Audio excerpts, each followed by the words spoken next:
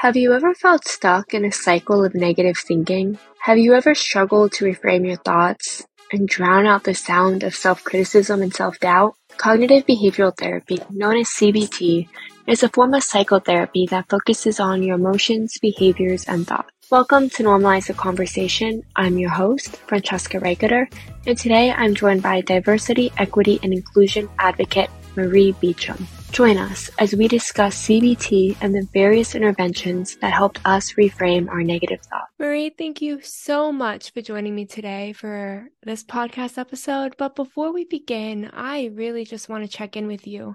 How are you really? I love that question. That makes me think of when I was asking my friend that I asked, "How are you?" And she's like, "Oh, nothing's new." And I was like, No. How are you?" And she's like, "Yeah, same old, same old." And so many people, I think, confuse the questions of how are you and what have you been doing? And I think they're very different questions. So how am I really?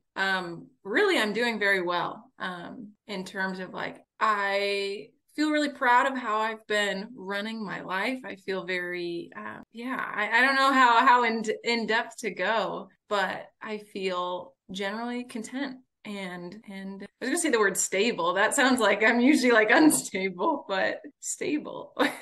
Such good words to be. It's so hard to know how to answer that question, right? Like, how deep do I go? Do I answer honestly? Do I not? Because it's become so stigmatized in a way to just answer how are you? And I love what you said about your friend, just misunderstanding the question. I had a friend the other day, we were in the elevator and I randomly was like, "So how are you?"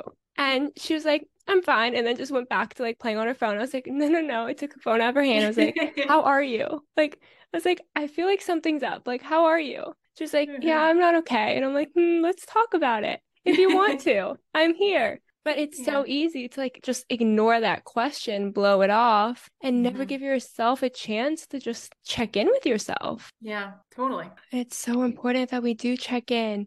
But I'm really excited to learn more about you and your mental health journey. So do you want to jump in? Yeah, I'd be happy to. So for a little background, I speak and I write on things related to race and racism.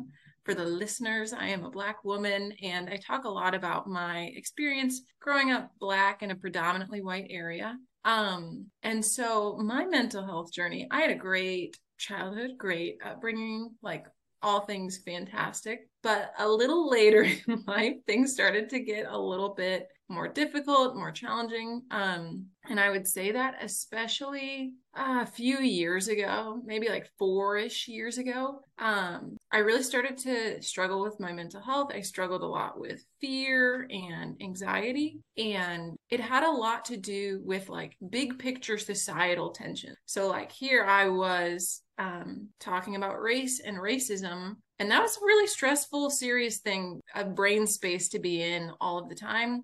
And then as more and more people started tuning into what I had to say, I was met with more backlash and more criticism. And basically, looking back now, I'll use the words I've learned, but I see how I really had a pattern of having a lot of cognitive distortion, where my thoughts were a bit distorted and they didn't fully play out. And it was a really defensive kind of mindset. So one example would be if we're in a class discussion in sociology or something like that, and somebody sees some sort of social issue differently than I do, I felt really attacked and scared of that person, felt like I wasn't safe in that place anymore, and all of those things. But in reality, I was perfectly safe, and I was able to voice my opinion too. If we had any kind of conflict relating to a political issue, a social issue, something related to race, I felt so anxious about it, so fearful, so angry. And basically, the thing that changed everything for me in my mental health journey was something called cognitive behavioral therapy, CBT. And CBT changed my life. It was amazing. And I had been in traditional therapy before, and that served different purposes at different times. But when it came to CBT, it was this self-guided therapy that I could also do with a therapist, but primarily it was about teaching me the skills to manage those situations the 24 hours of my day. So that way I wasn't going a whole week just waiting until I could see my therapist again. But like I was my therapist. Like it was great. And I was always there. I was always with me. And so basically cognitive behavioral therapy, for listeners who aren't familiar, it contradicted everything that I had assumed about how to look out for my mental health. So I had assumed that, you know, if my thoughts are intensely sad or intensely fearful, then that means that my situation is very sad or my situation must be dangerous. But CBT teaches you how to like interrogate your thoughts, to investigate and not just assume that they're true, but actually consider that they might not be true. And so it teaches you these skills for basically my thing that I was always saying to myself is like, my feelings are not always valid because my mind is lying to me sometimes, you know? So just because I'm afraid in this situation does not mean there's danger. And just because that, like whatever it might be. And that felt like good news. And it sounds bad to say my feelings aren't always valid, but it like makes me chuckle because it's so backwards of like, I don't know what I've always told myself. And then the other part of cognitive behavioral therapy is the behavioral part, which has a lot to do with exposure. So exposing yourself to the things, the situations that make you anxious. And so for me, that was exposing myself to a lot more conflict and disagreement, not storming out of a room or cutting somebody out of my life, but really leaning in. And with time and exposure, then, yeah, my fears melted away and things that used to seem terribly awful and impossible became really doable. So that's my overall journey. I hope that wasn't too long-winded. Oh, that was amazing. I love CBT, first of all. I think that was a real game changer for me too, because all the times my mind was lying to me and I was creating this whole story in my head that the world was ending at a time where it was like, no, you just got to be on a test and it's going to be okay. Or you're just disagreeing with someone, they're not going to punch you. Like, it's okay. Right. And a big thing in CBT that helped me was just this idea of like, when you have some fear that's not rational, a lot of the times you don't play it out, you know? So like with something like a conflict, oh my gosh, they're upset with me. This is terrible. This is dangerous. Okay, play it out as a movie in your mind. What would happen if this continued?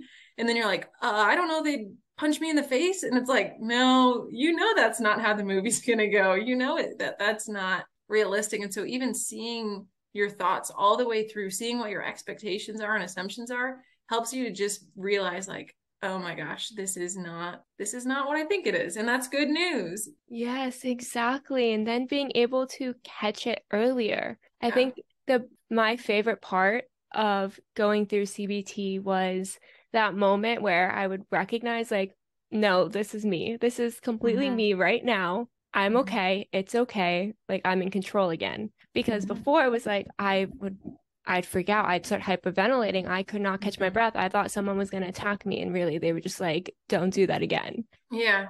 And then getting to a point where I would recognize like my heart rate starting to get really fast. And I'm like, no, like I'm okay. This is okay. And I'm in control of the situation. I can now respond to people and have a conversation. Yeah. I think for me, that was like my favorite moment where I was like, I can actually continue this conversation and not shut down right here, right now. Yeah, you know, that's funny you say your favorite. I have a lot of favorites, and I honestly don't talk about CBT stuff all that much.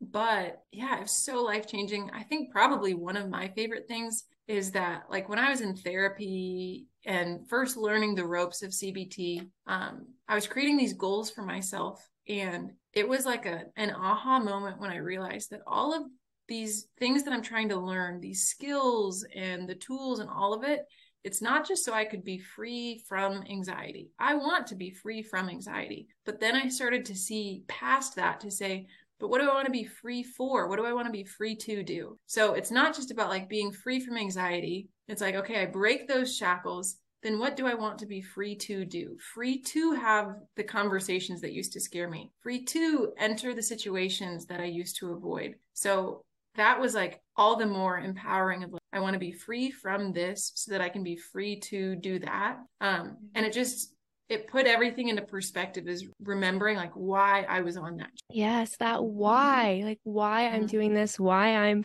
going through and countering all my negative thoughts because it's so much easier to believe them. Like, to be completely honest, it is so much easier to believe every negative thought about yourself than it is to be like, nope, that's not right. Let me learn to love myself and be confident in myself and change that whole automatic negative process. A very difficult thing to do. So to have that why to keep you going and to keep you motivated through it is so important. I know for me, a lot of it came down to just wanting to be able to finish a conversation without needing to like run away. Like I hit that fight or flight and I was out of there. Like I literally had to leave the room, would not be able to talk to anyone for a couple of days. Like I just could not handle like that level of fear that I was having. So to have that why to keep me going was probably the only reason I was willing to change that, start believing in myself, I guess. Yeah. And to endure all the discomfort of trying to make that change. Because like you said, once a pattern is in place, it takes so much extra effort to like turn things around. But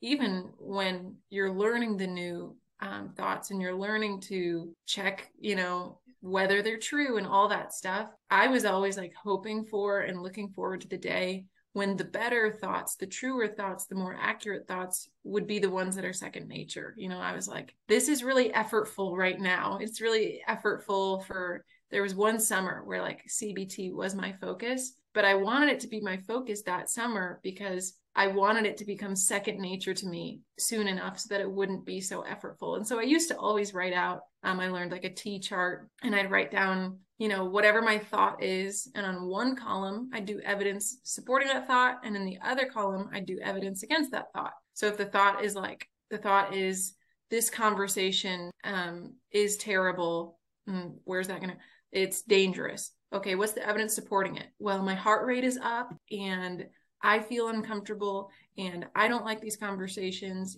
That's the evidence for why I think that way. But then writing out the evidence against it of, well, why might you be incorrect? It's like, well, my conversations never end in danger. So that's one thing. I thought this before during a conversation and it ended up going fine. That's another thing. And I would write out that T chart and I would do that daily with whatever thoughts I had that seemed a bit distorted. And I remember being so thrilled when I could do all that on the fly. Like I was able to do the T chart in my mind.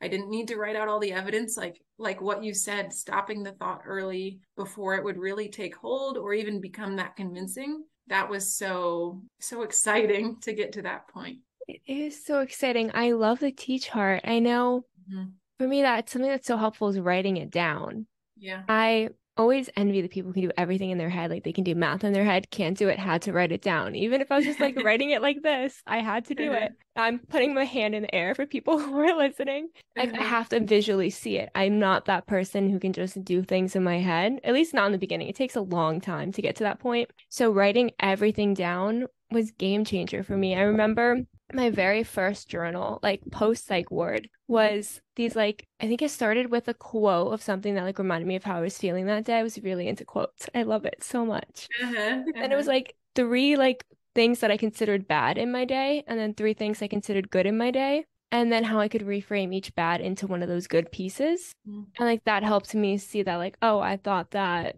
my cousin not hanging out with me was bad, but I hung out with my brother instead and I was happy. So was my whole life ruined because someone canceled plans with me? No. Does that mean everyone hates me? No, I was with my brother who enjoyed spending time with me. So being able to actually like match them together and see where those negative thoughts were and how like the good things that happened kind of countered it really helped me get to that place where I can now have something happen.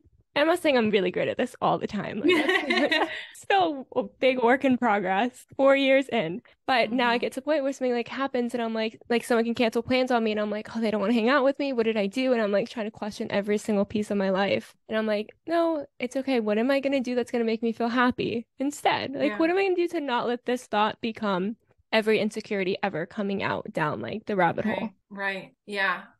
That's so good. That made me think of like 4 things. Which way to go? Yeah, that's really relatable. That's such a good thing. I like how you're talking about taking negative thoughts and making them more positive, because I think when I first started, that's like why I always joke about, that's why I said that I like to say my feelings aren't always valid. When I first started with CBT stuff, the idea of replacing my negative thoughts with positive thoughts, it seemed like it was not giving enough credit to my negative thoughts. Like I was defensive. I wanted to hold on to them because, I'm probably kind of right. They're probably kind of true. And it felt wrong. It felt like I was, I don't know, like not respecting myself enough to hold on to these negative thoughts that seemed true at the time, but realizing I had to let go of that, of like, no, objectively, these positive thoughts will be better for you. Like I pridefully wanted to think whatever I want to think, and I'm right about it, and I'm entitled to what I want to think. But I realized that like what I really, really want is to think thoughts that are conducive to a full and fruitful life. And so when I would be in these like negative thought loops for like a hot second, I would defensively hold on to them like a little bit tighter to be like, well, because I can be negative. I can think what I want. I can do what I want. And then I'd have to like check myself and be like, yes, you can, but should you, like the fact that you are allowed to, and the question of whether it's best for you, those are two different things. And so I really like what you had to say about positive thought placement.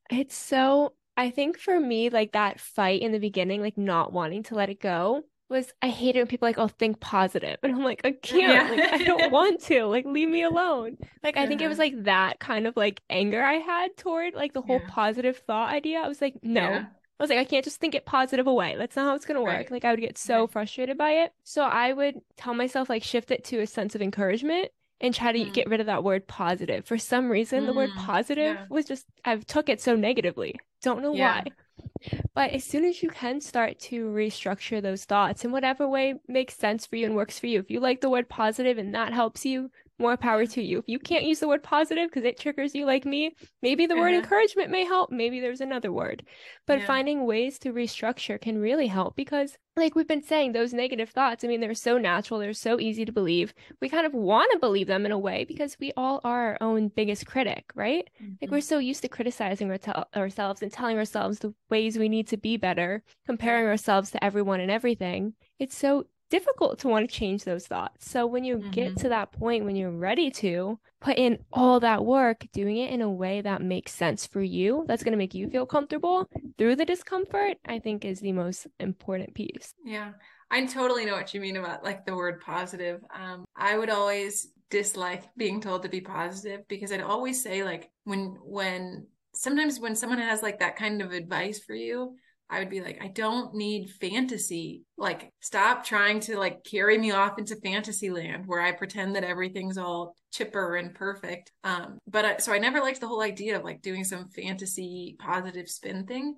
But I loved the idea of fact. Like I felt like, before my CBT journey, I felt like the ground was moving beneath my feet and I just needed stability. And so the idea of using these skills and these tools to figure out what the true facts are, that felt like finding out the stability again, the stability in my situation, that even if my perception of it is all skewed and distorted and intense, there is a truth here to get to the bottom of.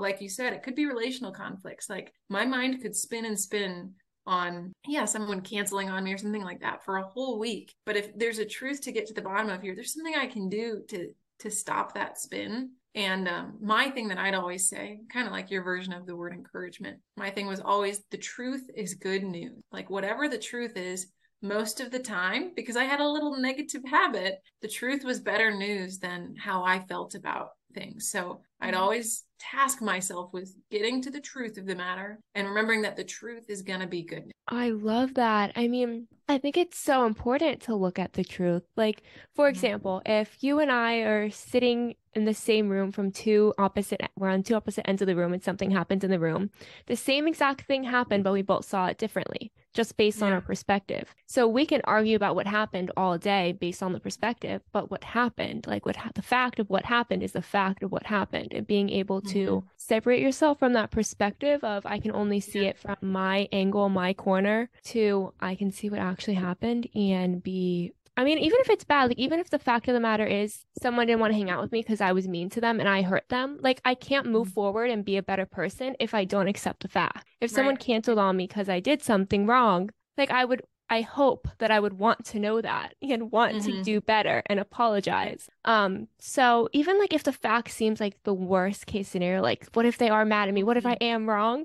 Like wouldn't you rather, I don't know, for me, like I feel like I would rather know that I did something wrong and then have the opportunity to want to be better and do better and to learn Right. than to sit there and be like, I want to stay in my thoughts and allow them to drive me down a rabbit hole because I'm afraid to find out if I am or am not a good person. Like I'd rather know the Right. truth and then start working toward changing it. I think I really went Absolutely. off topic for a bit there.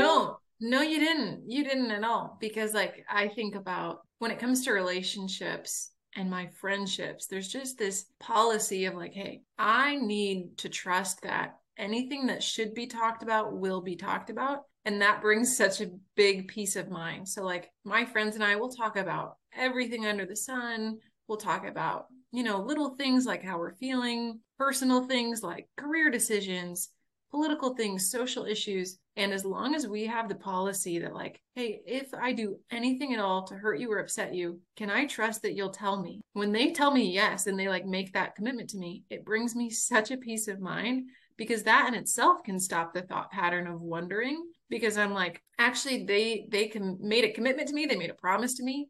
And so anytime I spend wondering about, if there's something they haven't said, either I'm assuming that they're not holding up the promise, which isn't fair. I'm going to assume that they did. Or like the other thing is if they decide it's not worth bringing to me, then that's their way. Even if they do have like a minor issue, they've decided they don't want it to be my problem. Like maybe it's a them thing and they want it to stay there, and then that's fine. Like that's also not my business. And so I find that the like open communication policy puts my overthinking mind to rest. I get so much peace from that. The relationships where I know that we can do conflict. And I have like a little dance party whenever I have a new friend. Once we've reached the threshold of conflict, I am so happy about like, even if one time they can say, I'd rather not go to that restaurant, or I'd rather, we don't do this, or actually, I think this.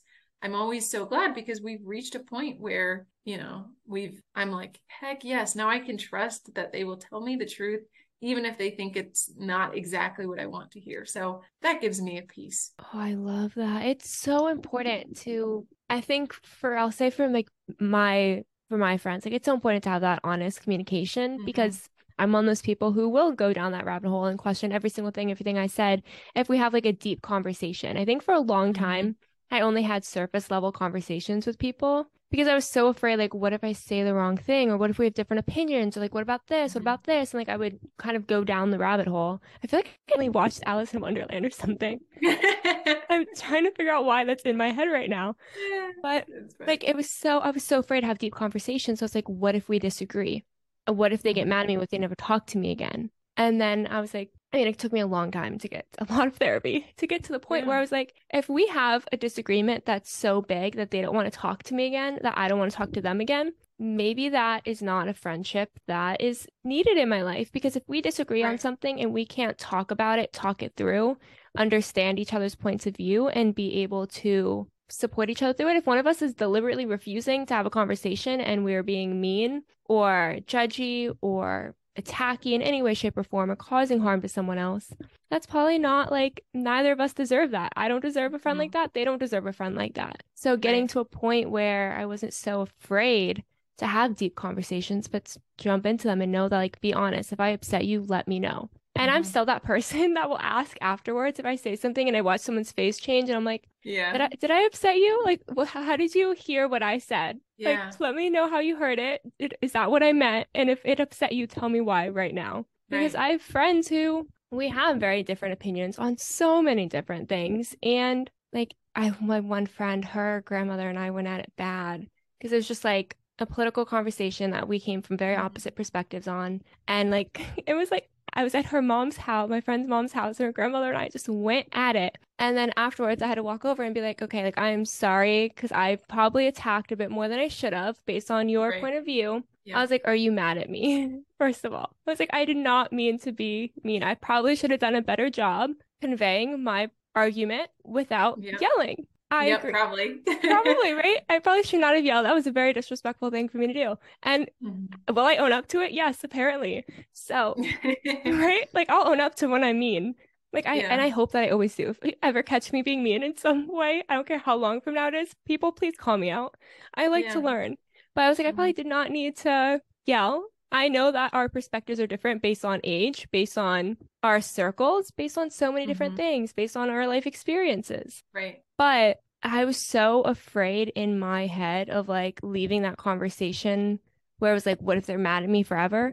I would have before refused to have the conversation and stayed silent when someone was saying something I disagreed with. Have I learned how to do it properly yet? Still working on it. Right. However, it's getting to that point, I think. I feel like I've gone in so many circles. I'm so sorry. But to that point where you can have a deep conversation and then get to that point where you can let it go and walk away from the conversation and still check in with yourself. I mean, check in with them. For me, I have to because I will go down the rabbit hole of all the things I said, how I said it, how I shouldn't have said it, instead like own up to it in the beginning and say, I definitely could have been so much more respectful. You are like 80 and I'm 20 something. Yeah. There's no reason for me to yell at you based on an opinion and belief that you have. So, but it's learning how to and learning how to own up to when you do it wrong so that you don't allow those thoughts to take you down. Yeah. And I, like I said, kind of near the beginning of like, I think that a big thing that like my fears and anxieties were around was, like you said, political issues or social issues. And, you know, you talked about, you got mean when it came to that stuff. And so many people do, because those are things that people have really strong convictions about. And in any conversation, I even wonder too, it's so easy to either be totally silent or to be an angry, mean, yelling person. How do you navigate graciously sharing your perspective and humbly listening? Like, it's not an easy thing. It takes like more maturity than, well, you think you're mature and then you get to that moment and then you realize you're not as mature as you'd like to think, you know?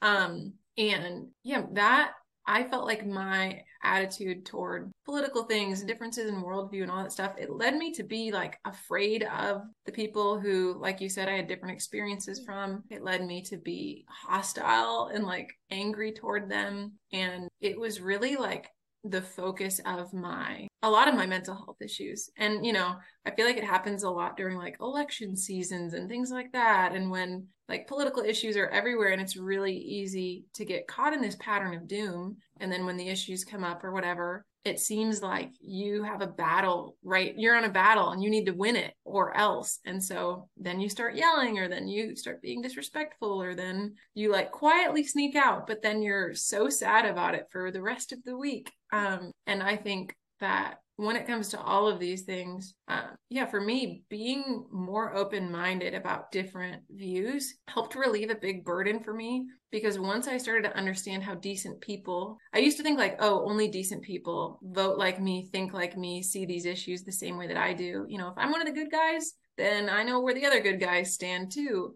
But someone tasked me with like, hey, learn about the other side and keep learning until you think that they have a really good point. And I tried to do that, and, you know, not going to like the scummiest parts of the other side, but going to like the intellectuals, the scholars. And once I was able to do that, then when somebody indicated in some way that they see things differently than I do, it didn't like pop up that argumentative side of me, but instead I was able to still see them as a whole person, a decent person, understand how a reasonable person with like good intentions could arrive at a different conclusion than I did. And in that way, it relieved me from a lot of my anxiety from being around people who thought differently than me. And it relieved me from a lot of my anger and frustration and hopelessness. Because when you think that as long as people see things the way that you do, they're good. But if they see things differently, they're bad. Then you're filled with despair, because then you think like half of the country is bad people. And then like you're going to have a bad day every day, you know? And so I needed to be able to get to a place where, yeah, I still have convictions. You know, I talk about social issues as my job. I must have some pretty strong opinions. And yet the only way I can continue to care about these things is by caring about myself. And the best way I can care for myself is thinking well of others and not needing to belittle them, resent them, all those other things, because I realized that that was really burdening my overall emotional state, and those attitudes were weighing me down quite a bit. So that kind of like relates to like the journey I talked about at the beginning of the episode, but that's been a big part of my own mental health. I really love how you brought up that like you would think 50% of the country is bad. And when we do have, I mean, that has become a very popular notion, is like you vote this way and you're good, you vote this way and you're bad. And it has created thinking of the word to use, it's created an increased likelihood of seeing someone as either good or bad and feeling Right. like you're at war with people all the time. They're either Right. on your team or they are fighting against you, Right. which has made conversations very difficult. And it also makes showing up as yourself very difficult. I mean, on social media, for example, during campaign season, everyone's trying to figure out, do I post? Do I not post? What do I say? What I don't say? I mean, I thought back to, I was watching the Taylor Swift documentary. I love Taylor Swift the other day. And she like had made a comment. She was like panicking over whether or not to post about the election and post her I perspective. remember that in that documentary. I do. It was I feel like such an important moment, that documentary, because I think that's something that everyone kind of deals with. Like, should I post about it? Should I talk about it? Should I open this conversation with my friends or with my loved ones? I mean, I feel like using the political example is the easiest one right now because it's something we all can relate to, that everyone has some kind of perspective and opinion, and a lot of people have a different one. And it's terrifying to know if you can talk in a room because you don't know how people are going to respond. So I love the way you're looking at it as not only taking care of yourself, but educating yourself so that the way that they're feeling, so that you can understand in their mind that maybe they're not intentionally trying to be against you. They're not malicious. And like, for me, at first I tried to just think positive thoughts about them, and that just never worked. Like, I was still full of resentment. But once I learned more and more and more, I could understand them better. I could see them as decent people and still hold to my convictions. And when I say decent people, I mean like good people. Like, I can have best friends who are all across the political spectrum, and like, that's really good for my soul. That makes me much more well-rounded, because when I was in a place where I thought people who, have a different political affiliation than me, when I thought of them as villains, then anybody who goes through life thinking that half of the people they interact with must be villains is going to be a very jaded, a very tired, a very frustrated person. And so getting out of that they're all villains mindset is for their good. You'll treat them much more kindly. Your tone will be better, and maybe you'll actually get your ideas across better, but it's also been seriously for my good. And I think that, I just have so many convictions about how I truly think that the us versus them, the team mentality, all of that stuff was really, really hard for my mental health. And so reaching a place of nuance and understanding and all of that. And I try to share that with, people who follow me online or who listen to my podcast or whatever. My secret little ulterior motive is hoping that, if I can be this nuanced voice, the one that cuts through us versus them, sure, I'll inform them about social issues. I'll help them understand issues related to race better, but also I can help break them out of an us versus them mindset, because I know what it's like to be captive to that. And I know what it's like to be living in fear and in anger. And so I see that as like a second little part of what I do. And it's a part that means a lot to me. Oh, I love and admire that so much. It's so important to break from that us versus them mindset. So many different ways. I mean, none of us deserve to go through life feeling like we're at war with everyone around us, looking for everyone's ulterior motives every single day, all day. I mean, it's terrifying.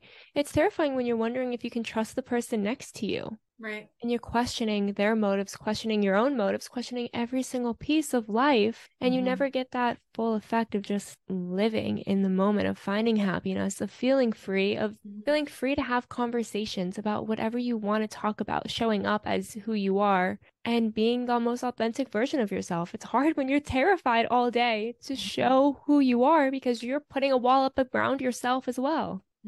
Yeah. So my hope is that, for me, it was us versus them thinking. That had a lot to do with my thought distortions, and seeing the world as a battle between good people and evil people. But, that could be a common thing for a lot of people. Like you said, politics is kind of a very big thing. And especially if you view your political affiliation as like a strong personal identity, then that makes you especially susceptible to the us versus them thinking. But also, whatever different experiences people have, like being really aware of that. And like we've talked about, CBT helps us to like become aware of what our thoughts are, where they might be leading us astray. And in that same way, I hope that everybody listening can just pay extra attention to those things and be constantly checking whether your feelings are valid. because they might not be, and that might be good news. Yes. And it's not just say like, I feel like it's your feelings, what you're feeling is valid. However, Yes, if you're it might not feeling, be true.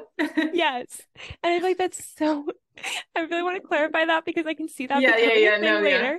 No, but it's Yes. true that sometimes what you're Good feeling is clarification. not true because what you're thinking is not true because you're telling yourself the worst Yes. things about yourself. If you're feeling insecure, we're not taking away that insecurity, but you Right. may not need to feel insecure because That's a you good may be clarification. amazing. You probably are Yes. amazing. Yes. It's a little tongue-in-cheek phrase because what it really means is when I say your feelings aren't always valid, what I mean is your thoughts aren't always accurate. And if the thoughts that are giving you sad feelings or negative feelings, if the thoughts themselves aren't accurate, then then those feelings are flowing from falsehoods. So that's what makes them not valid. But yeah, they're valid, feel them, whatever, evaluate your thoughts. Hopefully people know what we're getting at. I'm glad you anticipated that confusion. I always do. I like to get myself in trouble a lot. So Yeah. always paying attention. But it's so important to recognize that what we're thinking does impact how we're feeling. What we're feeling is going to impact how we're thinking. They go together. So if you're thinking negatively about yourself, if you are constantly afraid of everything around you, afraid of who you are, afraid to have conversations, just if you're feeling afraid, if you're not feeling great, if you're not thinking great about yourself, they may overlap, and that's okay. But that also means that when you're thinking poorly, you're feeling poorly because of those negative thoughts. That feeling doesn't have to be accurate, and you deserve to feel better than that. You deserve to think highly of yourself, to love yourself, and to feel the joy of loving yourself. Beautifully said. Thank you. I did. Marie, you have been absolutely incredible. I've enjoyed talking with you so much. But as we're wrapping up, can you offer one piece of advice to our listeners? Ooh, that's a great question. My advice would be that I keep questioning. I've got like so many different things in my mind, but I'll just base my advice off of the structure of cognitive behavioral. There's the cognitive, there's the behavior. So cognitively, my advice would be to evaluate your thoughts and to interrogate them, figure out whether they're accurate, figure out whether you're being led astray, and act accordingly, maybe revise them, that kind of thing. And then from the behavioral side, like in my journey, a big part of it was becoming an expert in the things I used to be so afraid of. And so not being afraid to enter into the situations and the conversations that used to scare me. Not being afraid doesn't happen before. It's not like the thing that comes before the experience. It's what follows it. And so also just knowing that fear or discomfort or whatever isn't a sign that you're feeling, but it's a sign that you might be progressing through new territory. And that's a win. That's not a loss. So that's my very long win. And that amazing advice it was. Marie, thank you so much for joining me today. Yeah, thank you for having me. It was a pleasure. Thank you so much for listening to Normalize the Conversation. Don't forget to subscribe, rate, and review. This podcast is an initiative of Inspiring My Generation, focusing on normalizing the conversation, bringing education and awareness to the forefront, and amplifying global voices to spark change and hope. Inspiring My Generation is a 501c3 nonprofit organization on a mission towards suicide prevention through awareness, conversation, education, and support. Connect with us on Instagram at Inspiring My Generation and visit our website inspiringmygeneration.org to learn more about our work and how you can make a difference.